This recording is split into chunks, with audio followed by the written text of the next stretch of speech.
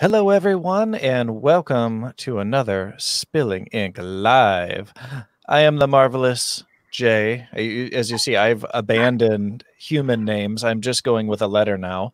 And I'm here with our lovely host, Katie Salidas, out in Las Vegas. Hi, Katie. Hello. So I think there's a story here. You went from being the Jason Lavelle to just Jay. Why is that?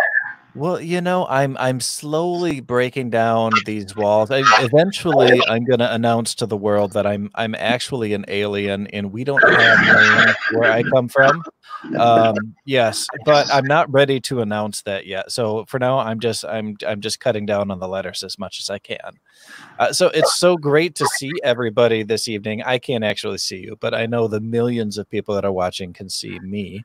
And I do want to give a shout out to our sponsor, Creative Edge Publicity, who helps to make this show possible, to give us this lovely video platform and make the audio podcast possible as well.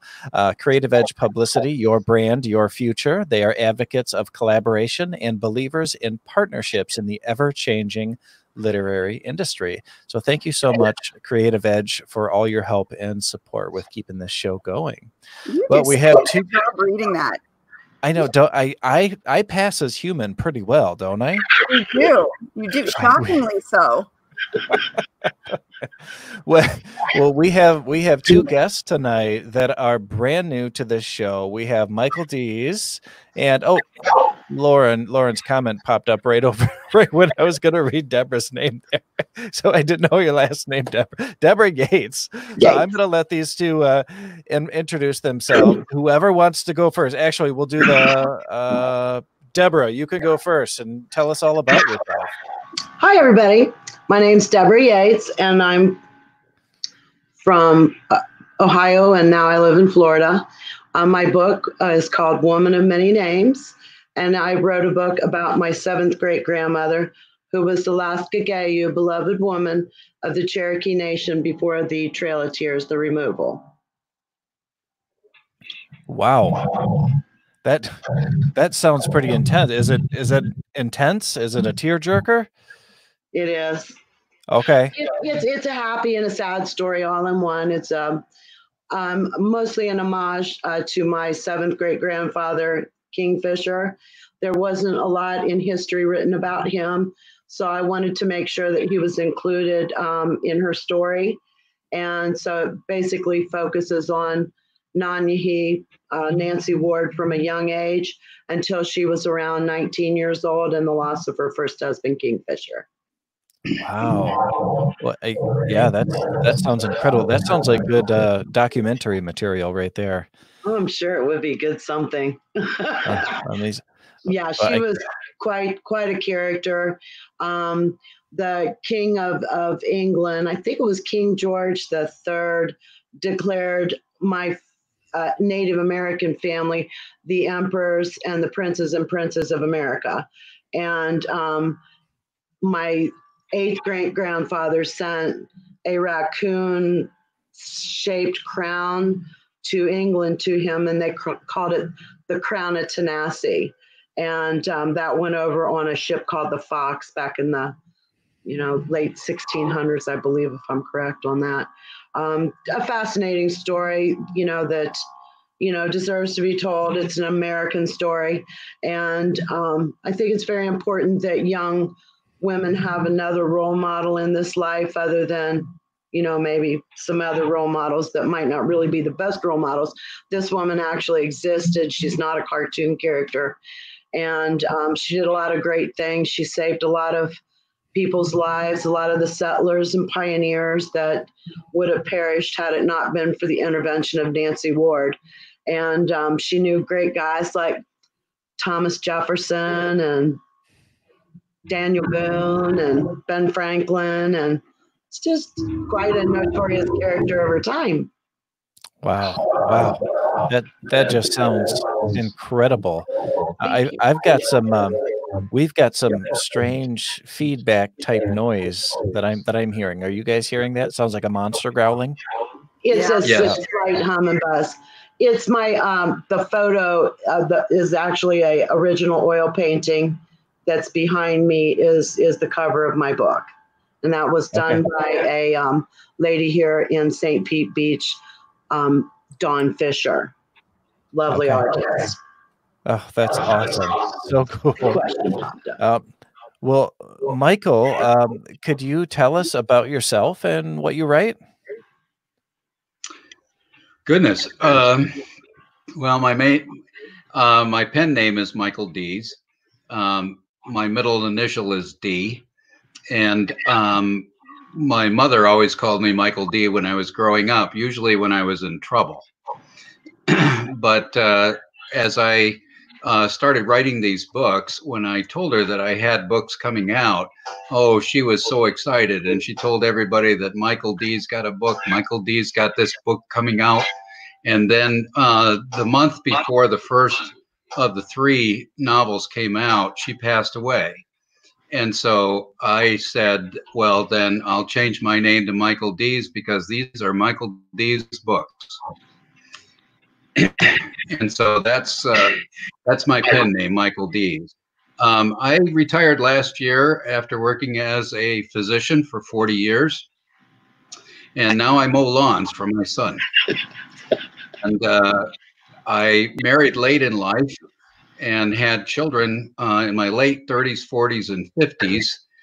And I realized they did not know anything about who I was or before they came along. And then my father passed into dementia in his last years, and he was a World War II tail gunner on a B-17 bomber with a life expectancy of 5 missions, and he flew 26. But when we asked him if he would, I was a boomer, and so we'd always ask my dad, hey, Dad, what did you do in the war? What did you do this? And his comment was always, if you have to talk about it, you probably weren't there. Well, at the end of his life, just before he descended and disappeared into dementia, he handed me his handwritten diary. And the diary was a compendium of every mission that he flew, what their casualties were, how many hours they were in the air, where they went, who they saw, who they lost, landing with no landing gear, coming in out of fuel. And at the end of every single mission, the last sentence was always, "We go again tomorrow." And it just absolutely made it understand why he was so distant and why he had such a hard time making connections to people emotionally, because everybody that he knew didn't make it.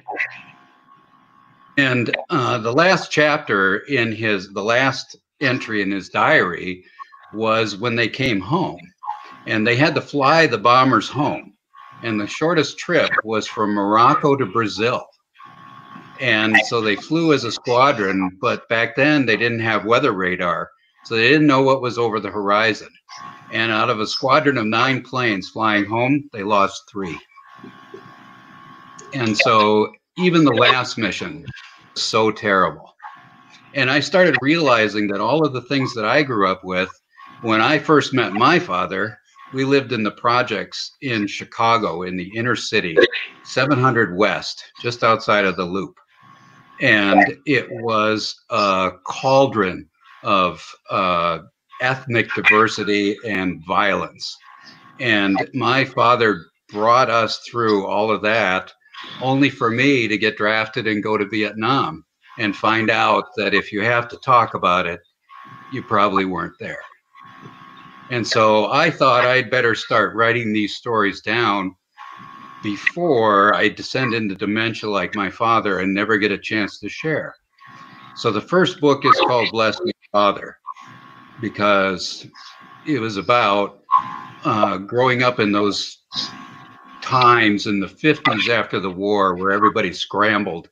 And it's a historical fiction, hopefully with a little bit of humor, but also a hard one. The second book, For I Have Sinned, is the story of the son and the father together. But the last one comes out in 2 weeks, is The Heretic. which talks about a struggle for honesty in our old age. And it follows the same characters through all three books. And I think they're good. I think Lauren over here agrees with you. They sound amazing. Yeah. Yeah, they sound, I mean, Deborah and Michael, both of your writings sound incredible. I mean, they're right up my alley too, because I love the historical stuff. I love it that you can learn while being entertained.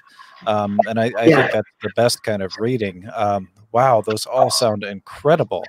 And I feel like there needs to be at least a companion novel that's called We Go Again Tomorrow. Yes. Because yes. if that's what he always said, oh man, I think that would fit so well. It would. Oh, wow. I'm intrigued by the level of detachment that somebody would have to do this kind of job every day, knowing that they could, possibly not be coming back, but they've got to get it done. They do it. Yeah. He writes one of the chapters, they lose both their waist gunners and their navigator on one mission. And the plane is just shot to pieces. In fact, he says we're shot to pieces. And the next day or the next mission, they get a new plane. And he said, they gave us a new plane. We're a new crew. We're all the guys that are survivors. He said, we don't show pictures of our girlfriends or talk about back home. We've learned our lesson. Wow. You have to go somewhere else mentally. I think, they didn't have a name, post-traumatic stress syndrome. When your father was doing what he was doing, they call it shell-shocked. And, it changes and alters right down to your physical chemistry and alters who you are. And does it turn you into who you're supposed to be? Well, yeah, I guess so. But yes, writing about what makes, your books more intimate. And, I think to write a good book, it has to be something that, that you're deeply passionate about and that exactly. Matter. Mm-hmm. Oh, yeah. Michael, they didn't have a name for PTSD when I came home either. No, dear, they didn't. They didn't have a name. No, in fact, when I came home, you had to, back then, you had to travel in your uniform. When I came back from over there. I'm sorry. And so you had to fly standby, and you had to fly in your uniform in order to get standby tickets. Right. And I came in through San Francisco in 1972. Oh. And I walked that airport gauntlet with people throwing things, yelling at me, spilling drinks on me, spitting on my shoes. It was a different world back then, and nobody talked about PTSD then either. No, they didn't. But thank you so much for your service and your father's service. It means a lot to me, and I'm sorry for what you had to go through, for the way people treated you. My ancestors went through their trials and tribulations, and it seems like it's something that never stops. Ask the Jewish people. They've been persecuted since we've been keeping records. So, it's, how do you change the hearts of man? I don't know. I wish I had that answer, because I could right now. In the second book, I try to detail some of those emotions. First, the emotions of the father who struggles with it every day and every night, but also with the son who thinks that because of what he saw and because of how he came home, that he must not be worthy of any kind of a life. And so instead, he embraces crime. And he becomes a criminal. And at first it's just criminal behavior, it's just criminal jobs, but it slowly descends into a point where he gets himself so badly in a bind that he can't get out. And he realizes that the only person that will understand, and the only person that can save him is his father. So he has to go to him. Now, I have a question. I actually want to ask both of you. Michael, I'm going to give you a break for just a couple minutes here. I'm going to ask this of Deborah first, because you've just been talking for so long. I'm going to give you a chance to take a drink here. I've been talking too much. No, not at all. I think we're all fascinated by what you're saying. Yeah. I want to know from both of you, what was it like to try to write in this headspace, because you're both writing about actual events or actual events that you've kind of fictionalized a little bit, and things that were maybe pretty heavy, things that were probably traumatic for the people that went through them or for yourself. What was it like to write a book in that kind of headspace and try to kind of live those experiences through your characters? Was that a difficult thing? Was it cathartic? What did it feel like for you? Well, with my grandmother's story, I had, a little bit of documented American history to, that I studied. I had stories as which my grandfather had and his brothers and sisters had shared with me back, when I was a younger person. And I had just taken all those stories, and weaved together what I could find documented in American history, plus my family's oral history. And yeah, it was really hard, especially the era that they were raised in. Women were not, honored in the white culture the way they were in the Cherokee culture. Women always held high positions and honor and had a lot of say-so in how the village was run, the structure of the social village. Nanyehi actually held the, the power of life and death in her hands. One wave of her arm one way, one the other, meant life or death, most literally. And that was a lot of power for, anyone to hold, let alone a woman in the 1700s. So her life was, difficult, and it was beautiful, I believe, all at the same time. She had to walk a red path, which would be the red path to war, to find out how to negotiate for peace, how to gain the white path, to peace. And she had wonderful teachers. Both of her uncles were chiefs in the tribe.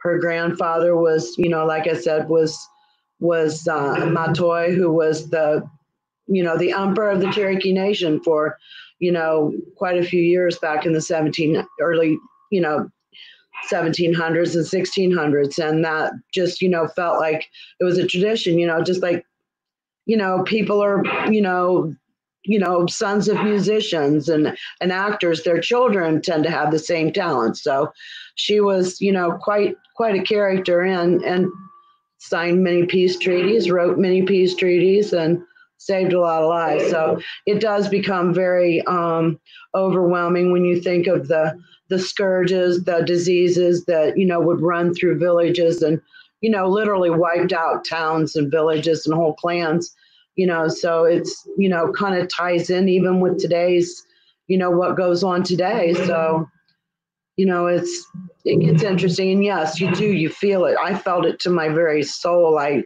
lived every minute of that book.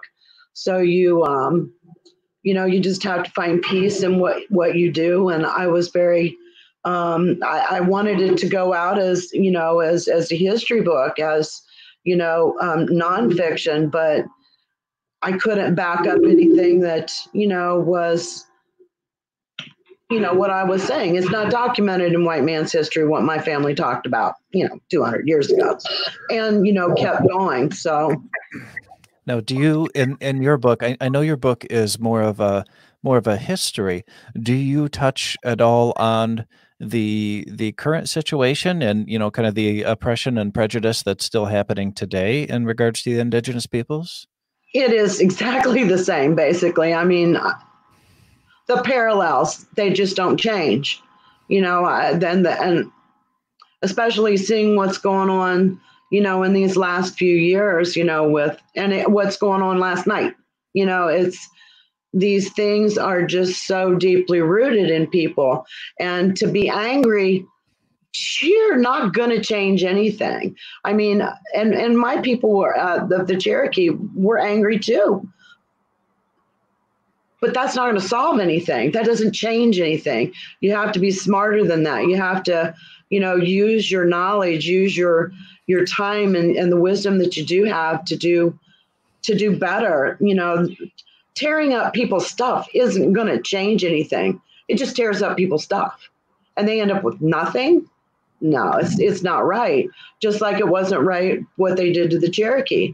But we have, you know, as a group, you know, tried to stay together as much as possible, those that could stay, and work towards a better life.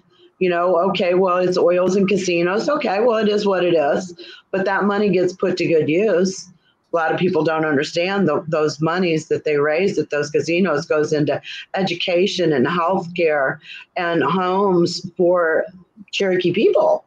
So, you know, it is a good thing. They don't allot it out, you know, a cash allotment in the Western band, but, you know, you got to do good with what you've got to do, and you can't be angry doing it. It's not going to change anything. That brings up an interesting but sad point that we're still seeing the same prejudices. We're still seeing the same anger and the same fights over and over again. Yes. And, you know, we say, you know, you have to be the change. You have to do good and set the example, but it never seems to go away. Does that mean that we don't have hope of it ever getting better because it's constantly just beating us down with the same things over and over again? What I wonder is the more we're blended as human race, you know, I'm a mutt, I'm Scotch, I'm Irish, I'm Indian, I'm 57. Indian. Yeah, we're mutts. So that should bring compassion as we bleat some of that stuff. Maybe that's not a right way to put it, but you know, I think things seem to be getting better, and then they get worse again. It's like, I don't know. That's the disheartening part is you want to see things get better. You want to see end to oppression, end to prejudice, end to fighting between people who should just acknowledge each other as people.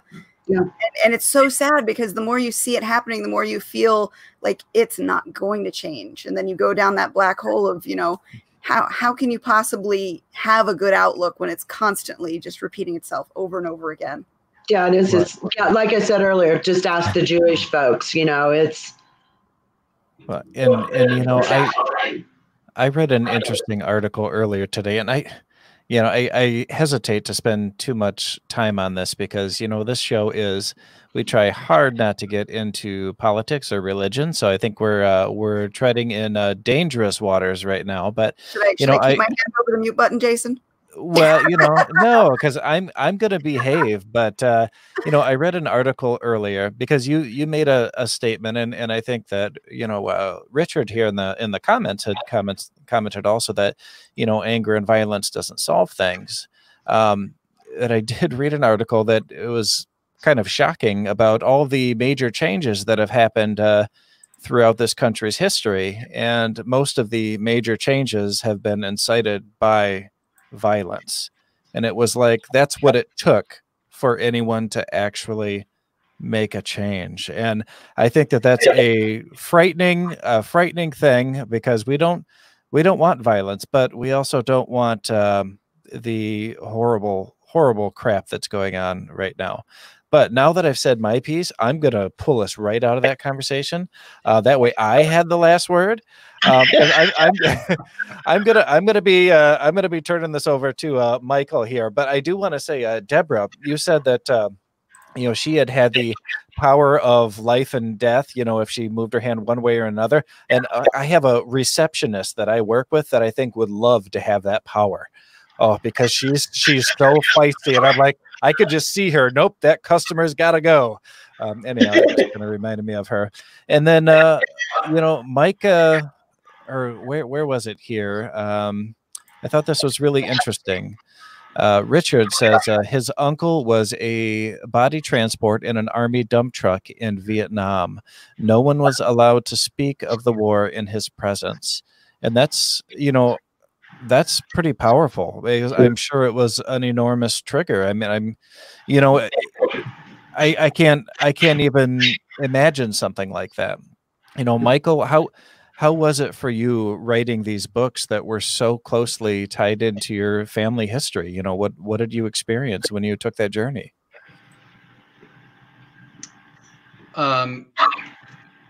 Probably it was cathartic, like you said, in a way, but there's also a certain amount of pride in it. You know, Deborah is just talking about how things ebb and flow, how things don't change as far as prejudices. I grew up as an Irish Catholic in a time when Irish Catholics were not very popular, and we were taking your jobs and that Same sort here. of thing. But my ancestors were Oklahoma Sooners that were Dust Bowlers. So there's been plenty of that as it comes and goes. But just having lived through it and being able to take a character and make him an anti-hero, but make him everyman, and witness it and live through it and see it with my eyes, but also with the perspective of a worldview of what everyone was seeing, gives it enough emotional distance so that you can really paint the picture with substance, and not make it so personal that it's like the Me Show, and give people a taste of how the scenery is going past the window, so to speak, and what it not only looks like but what it feels like. There have been so many transitions in the last 50 years, from the time 60 years from the time that book started to be written. And we were just talking now about how violence doesn't change anything. Well, anybody that thinks that violence doesn't change anything missed the 1968 Democratic National Convention. That changed everything. And that was as violent as it gets. But this afternoon, at any rate, it was an opportunity to relive it and see it again in the pastel of memory instead of the stark reality of vision. You know, as we start to remember things, kind of we tend to forget what pain feels like, and we tend to forget what misery feels like. And instead, it's replaced by the memory of what we surmounted to get there. And the hard times aren't quite so vividly colored. They're more of a pastel, and the sharp edges kind of come off of them a little bit. And my father couldn't talk about the war his entire life, but at the end of his life, he realized that he was a hero, and that he had done something really, really noteworthy when it was too late to talk about it. And so his vision finally cleared to the point where he recognized his accomplishments. And I think that's what memory does. And if you have the ability to put yourself in that place, but with the perspective of distance, you can really tell a story. And I think that's how we change the world. I think that's how we do it, Deborah.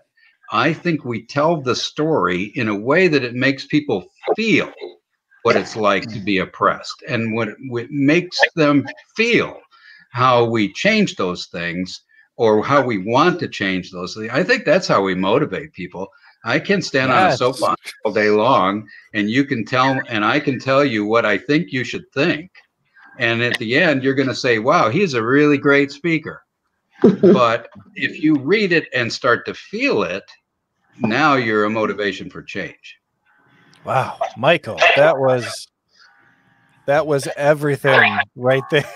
That was everything, Michael. That was that was so beautiful.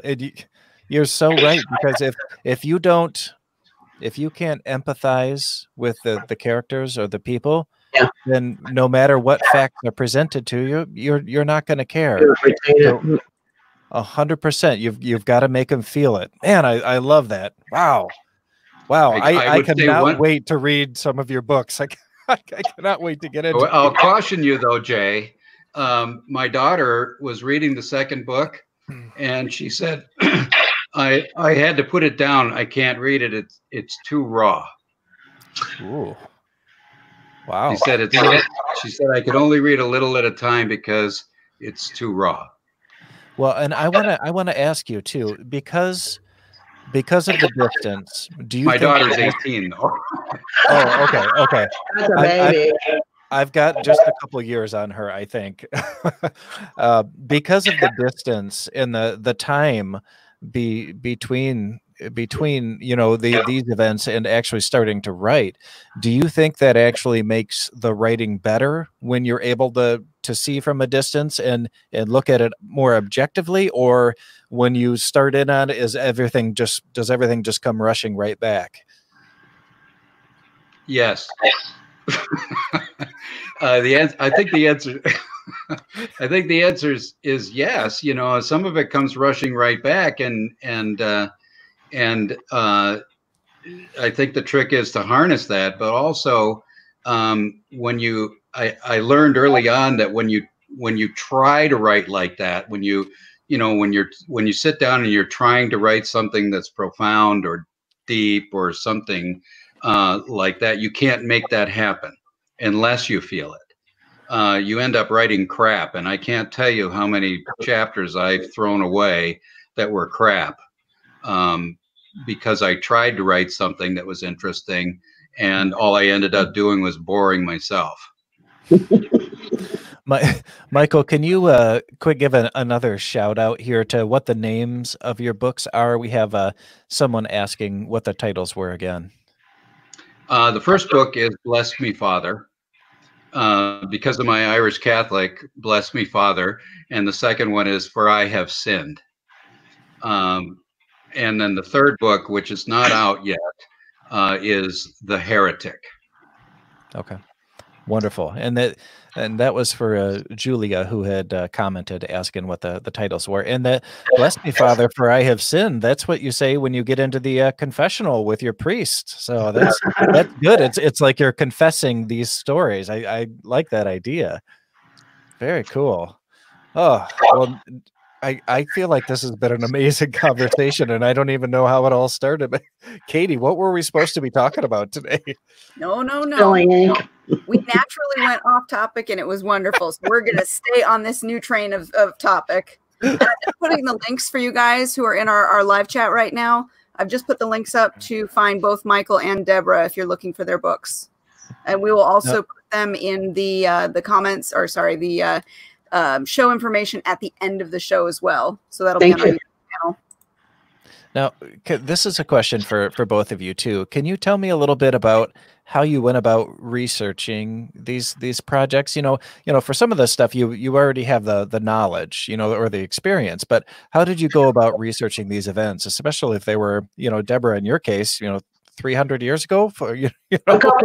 A couple hundred. Yes. Well, she'll actually have been in 2022, will have been dead for 200 years. So, like I said, I there's books out there about Nancy Ward and Attakullakulla, Oconostota, and Moytoy. So, of course, I read everything I could get my hands on there. And I just went to the area. I spent months up there just researching and speaking to the locals about different, stories that they had heard over the years about my grandmother, and just kind of tried to blend into the background, so to speak, and made friends and loved that Lottie's Diner up there in Benton, Tennessee, home of the Cathead Biscuit. And I go back all the time. They greet me like an old friend, and they've all read my book, and because she's buried right there in Benton, Tennessee. I was on a walkabout back in 2009. And my cousin called and she said, hey, did you know our grandmother had a boat ramp and a park, named after her in Benton, Tennessee? I said, no, didn't have any idea. She says, well, can you go? And I said, well, I'm in Chattanooga. Not in Chattanooga. I was in Charleston, rather. And Charleston, Chattanooga, there's a line there, but not one that gets there easily. So I backtracked and went. And when I got there, it's where she was buried. It's her burial site. Her, my 7th grade uncle and my 6th grade uncle are also buried there. So her brother and her son were buried there. And I believe that's where they pulled out my 7th grade grandfather, right through there somewhere. And because it was land that my grandmother's brother had been living on for some time. So I think that's where he went. So it was an odd experience for me when I went there and saw, there's my history, and walking up there in the gardens and the plants that were there. It just, kind of really made my life come together.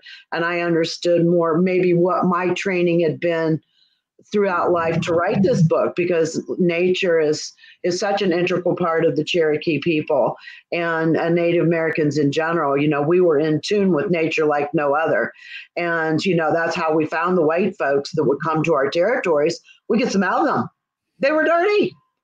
And you could smell them long before they ever got to your house. So that's how people bathed every day, no matter how cold it was, unless you were like dying, then they didn't force you. But for the most part, we were very clean people. And so the traditions of how they lived and, are all brought into this book so people can kind of get an understanding for what it would be like to live in survival mode, like in PTSD mode with adrenaline at heightened all the time, because that's the way those people lived. You had to be on guard 24/7. Anything and everything wanted to kill you, and including other people wanted to kill you. You had the French, you had the British, you had the Spanish, the Vikings. Everybody wanted this land. So, of course, we were in danger all the time. Well, and thankfully, the white people all smelled like Brut cologne, right? So it was. No, it's Drakkar Noir. Yeah, that's right, Drakkar Noir. Oh man, I had that when I was in high school. Good stuff. Good stuff. That is just groan worthy. Everybody got that in their stocking at one point. Nowadays, it's Axe. That's right, Axe body spray. I'm gonna interrupt this question real quick for a question from Joe Compton, who runs the Go Indy Now show network. Question for both guests. You both mentioned readers have been overwhelmed or affected by your books, but I want to know, while you were writing them, was there some really hard scenes for you to get through? And were there some scenes that hit the cutting room floor because of their effect on you while writing them? Yes. Yes. Absolutely. A lot of anger came out in the first couple drafts of my book. And as I was, redrafting them, I kept trying to pull some of that anger back, because it came through, and I didn't want to write an angry book.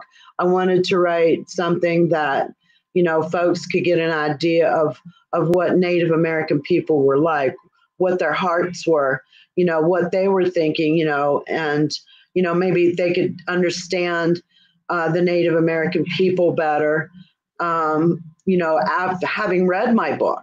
So I wanted to convey that to the readers. And, of course, it's got to do with, life and death and birth. And, so those things are all very, interesting in a hospital setting, let alone when you're on a dirt floor, in the middle of the wilderness. So, yeah, those things were very, heart-wrenching to write. And yeah, some of it did have to hit the floor. Sure. Okay. Michael, what about you? Absolutely.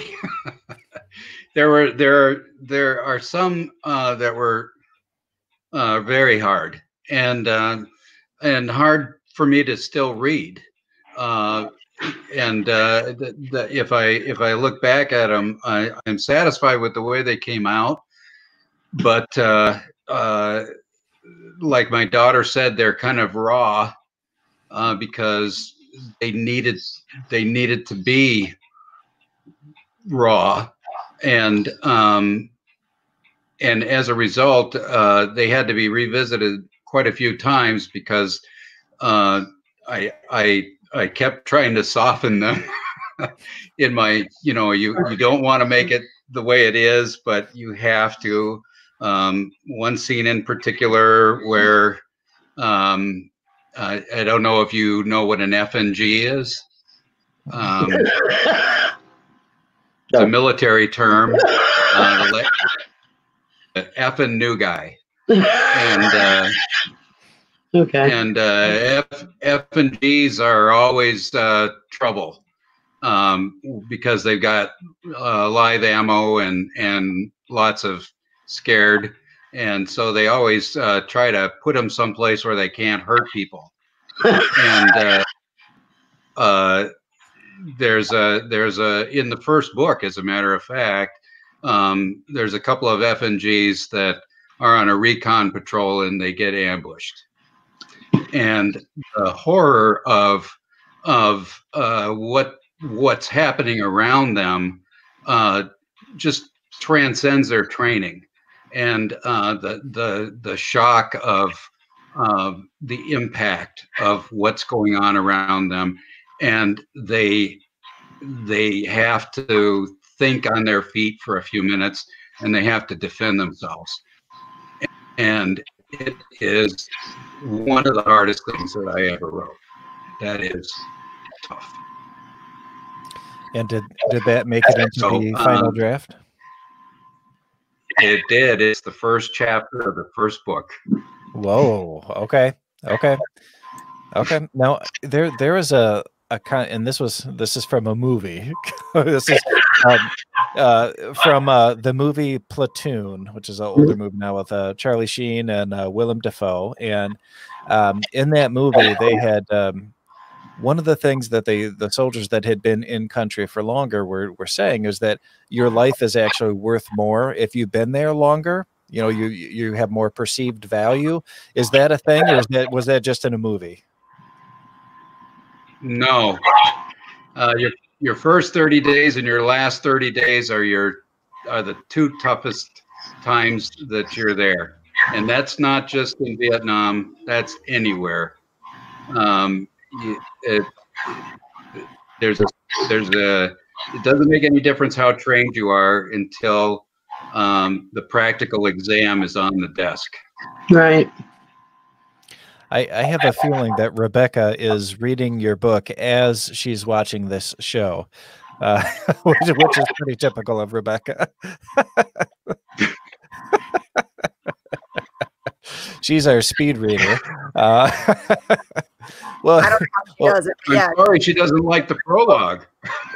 Well, that's a compliment when you get an exclamation from her. That's definitely a compliment. Well, Michael, can you tell me a little bit about the research that went into your books? Oh, yeah, that's where we were going, wasn't it? That was where we were going at one time. The book is a continental scene. He travels quite a bit, the character, and so the original archives are at the Chicago Public Library for a lot of the things that were described. There's a scene in the book about the boy lives through the Our Lady of Angels fire in 1958, where a Catholic school caught fire, and dozens of children were killed, and nuns and everything else. And he has to, and that all that research is contained in there. The second book was easier because there's a lot of World War II footage that's available, and because my father wouldn't tell me about it, I ended up having to crawl through B-17 bombers to see. My dad was a little guy. For instance, this is a good example of it. tail gunners were little. They had to be little. My dad was 5'4". He never weighed more than 125 pounds. And the reason that he was a tail gunner was you had to crawl on your belly down the tail to get into the turret at the back of the plane, which meant that you took the parachute off and left it in the bomb bay in order to get there. And so you had to have a little guy that would do it. But if a plane crashed, it guaranteed that the tail gunner was dead because he had no parachute. And so I had to crawl in there, and I actually can't get down the tail, and I'm not a big guy. And so I had to do a lot of schematics and different things like that. But luckily, that Google is a marvelous thing. So I did a lot of research that way. Wow. And for the third one is mostly personal experience. And that's why it's called The Heretic. How much harder was it to write the third one, being that it's personal experience versus historical reference? Well, all three are somewhat personal, but the third one was the hardest to write and took the longest. And it, once again, you don't want to glorify the experience because you assume people know that it's you. And the last thing you want to tell a story, not make a hero. And so that took a little bit of soul searching in order to do that and make it a story about a person, a character, instead of making it about me. So it was fun in a different way and difficult. How do you approach that? Because you said before when you were talking about this story that you were making the character this man who had gone to war. He had become a criminal, but he was also everyman kind of thing. He was an ordinary person as well. You know, how do you go about creating a character that has seen or done extraordinary things, but is still an everyday person, you know, that an everyday person can relate to? You know, how did you do that? Well, we all have an angel on one shoulder and the devil on the other. And lots of times we walk a razor's edge between the two, I think. And fortune and chance have a lot to do with, you know, which side we choose. And in the case of Emma Casey, who is the anti-hero, he's a good man who's trying to be a bad man because he thinks being a good man is weak. And in the end, he kind of finds out that he might as well just accept the fact that he's not such a bad guy after all. But it takes him a long time. Now, Deborah, I'm not sure if you heard that question, but you know, when you're writing this book, you know, did you have any special techniques or tricks that you use to try to help readers relate more to your characters? No. This book was written from the heart, and it was almost like I wasn't connected in a certain sort of way. It was, I don't know. It's hard to explain. It's like asking a musician, where'd it come from? And so you just have to, you know, you have to edit yourself, and you want the reader to empathize with you and empathize with your character and teach all at the same time. So combining all those things can get real interesting. And I didn't put a whole lot of thought into that. It just happened. So, you know, God gave me a book, you know, that's the thing I can say. No, I use no magical techniques. In other words, I did just to graduate high school, you know, no. Well, and I have to say, you should never ask a musician where it came from, because sometimes you won't like the answer. I've done that, and then I got the answer, and I was like, oh, all right, well, this song isn't as cool for me now. Lyrical. Yes. To the music. The music. Well, and you know, when I'm writing my characters, and it's not so well lately, it's been more conscious, a more conscious decision, because my editors you know, hound me about it. But you know, when I'm writing a character, I'm trying to, in my head at least, experience what they're experiencing. So I have a little bit of those emotions, so that when I'm writing, I'd be like, this is how I would feel in these scenes. And it may not be 100% accurate, because I haven't been in those situations. Right. But I feel like that does help to make things more relatable. If you know, if you're putting your real emotions in there while you're writing it, I think you're more likely to connect with people. And Rebecca Jonesy says, "OMG, the staircase scenes. This is ... Wow." Rebecca, we have no idea what you're talking about. The only person who knows what you're talking about is Michael over there. The rest of us don't know. She's selling it, though. She's selling it for sure. Curiosity. Michael, everybody's going to be buying your book tonight, and Deborah, you too, because I cannot wait to hear about this history. It's so exciting to me. It's beautiful. It's beautiful. Katie, it's a beautiful story. That's the thing about historical fiction is you not only, or not even historical fiction, but any historical book is you get to gain new perspective. You get to learn things that you didn't know before. And it enriches your life. You can see things that weren't there a few minutes ago. It's almost like an open wound. Writing a book is like an open wound. We're opening ourselves up, and people get to peer into who we are as people. And that's a personal thing, but yet we're sharing it with the world. So, you know, it's a different genre. You know, we're only 1% of all the people that ever born write a book and publish it. So we're 1%ers for starters. And, yeah, I may not be there with this, but I'm a 1%er. I wrote a book and managed to get it published. So, you know, and less than 10% of all books ever written sell more than 1,000 copies.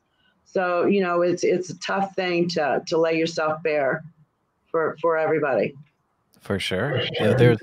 Yeah, my last release was a collection of horror stories, which people for some reason don't give a lot of weight to, because they say horror, you know, it's going to be blood and guts and sex and gore, and it's really not all it is. There's a lot of humanity in horror, but the most powerful story in the book to me wasn't even really horror. It was just about a young girl who was neurodivergent, which is, you know, somewhere on the autism spectrum, and experiences some major life changes. And those changes for her were horror. They were horrific.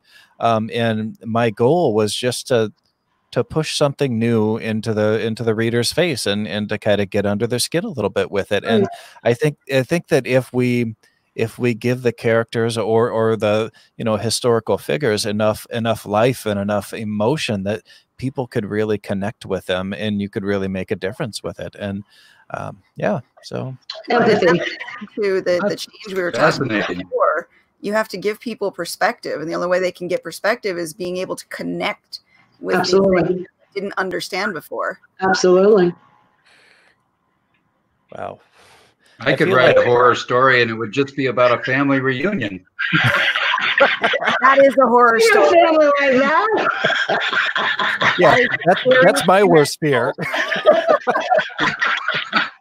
My mother's worst fear too. I got somebody pressing me to write my story, and I'm going, I don't think my family's ready for that. No. Yeah, my horror story could just be a person walks into a crowded room. That's it. That's the end. There you go. Yeah, I'm right there with you, Jay. Oh yeah, yep. We're silently cheering you on, Jay. Oh goodness. Well, Rebecca, or not Rebecca. I'm looking at the comments at Rebecca, and I'm looking at your face and calling you Rebecca. Katie, is there anything else we're supposed to be talking about tonight? No, you know how our shows go. I know, but I want to make sure we're not missing anything. Direction. Well, I wanted to give each of you the chance. I know we've already talked about what your books are and what's going on with them, which was wonderful because you both have fantastic books, it sounds like. But as we're wrapping up the show, I'd like to give you the opportunity to kind of promote your books one more time here. I want to start with Deborah. You want to just give us another quick title and recap and where we can find it? Yes, it's Woman of Many Names by Deborah S. Yates, and it's available, Barnes & Noble, Books A Million, Amazon, and if you go to Woman of Many Names, www.womanofmanynames, you can order it that way also. And she has a Facebook page, Woman of Many Names. So, yeah, just like that. So I hope that people will pick it up and read it and enjoy it and pass it on down to somebody else that might enjoy reading it also. Wonderful. Well, Michael, you want to tell us once more about your books and where we can find them? There are 3 books, all with the same character, Emmett Casey, in Emmett Casey Chronicles. The first is Bless Me, Father. The second is For I Have Sinned. The third will be out in just a few weeks, all available on Amazon. The third will be The Heretic, and will be the final chapter in the series, in the story of Emmett Casey. And it will follow from over the last 60 years of history, all seen through one man's eyes. Fabulous. What about you, Katie? Do you have anything you want to promote tonight? Honestly, no. I've been so out of the game this last month. I'm still figuring out what normal is. Yeah, we all are. I understand. Well, I have a book coming out on June 25th called Pathosis. Yes, and it is it's part of what's going to be a series of kind of the Earth trying to reclaim itself. But this one is about the first one's it's about a pandemic, and we're right in the middle of the pandemic, so you can't get better timing than that.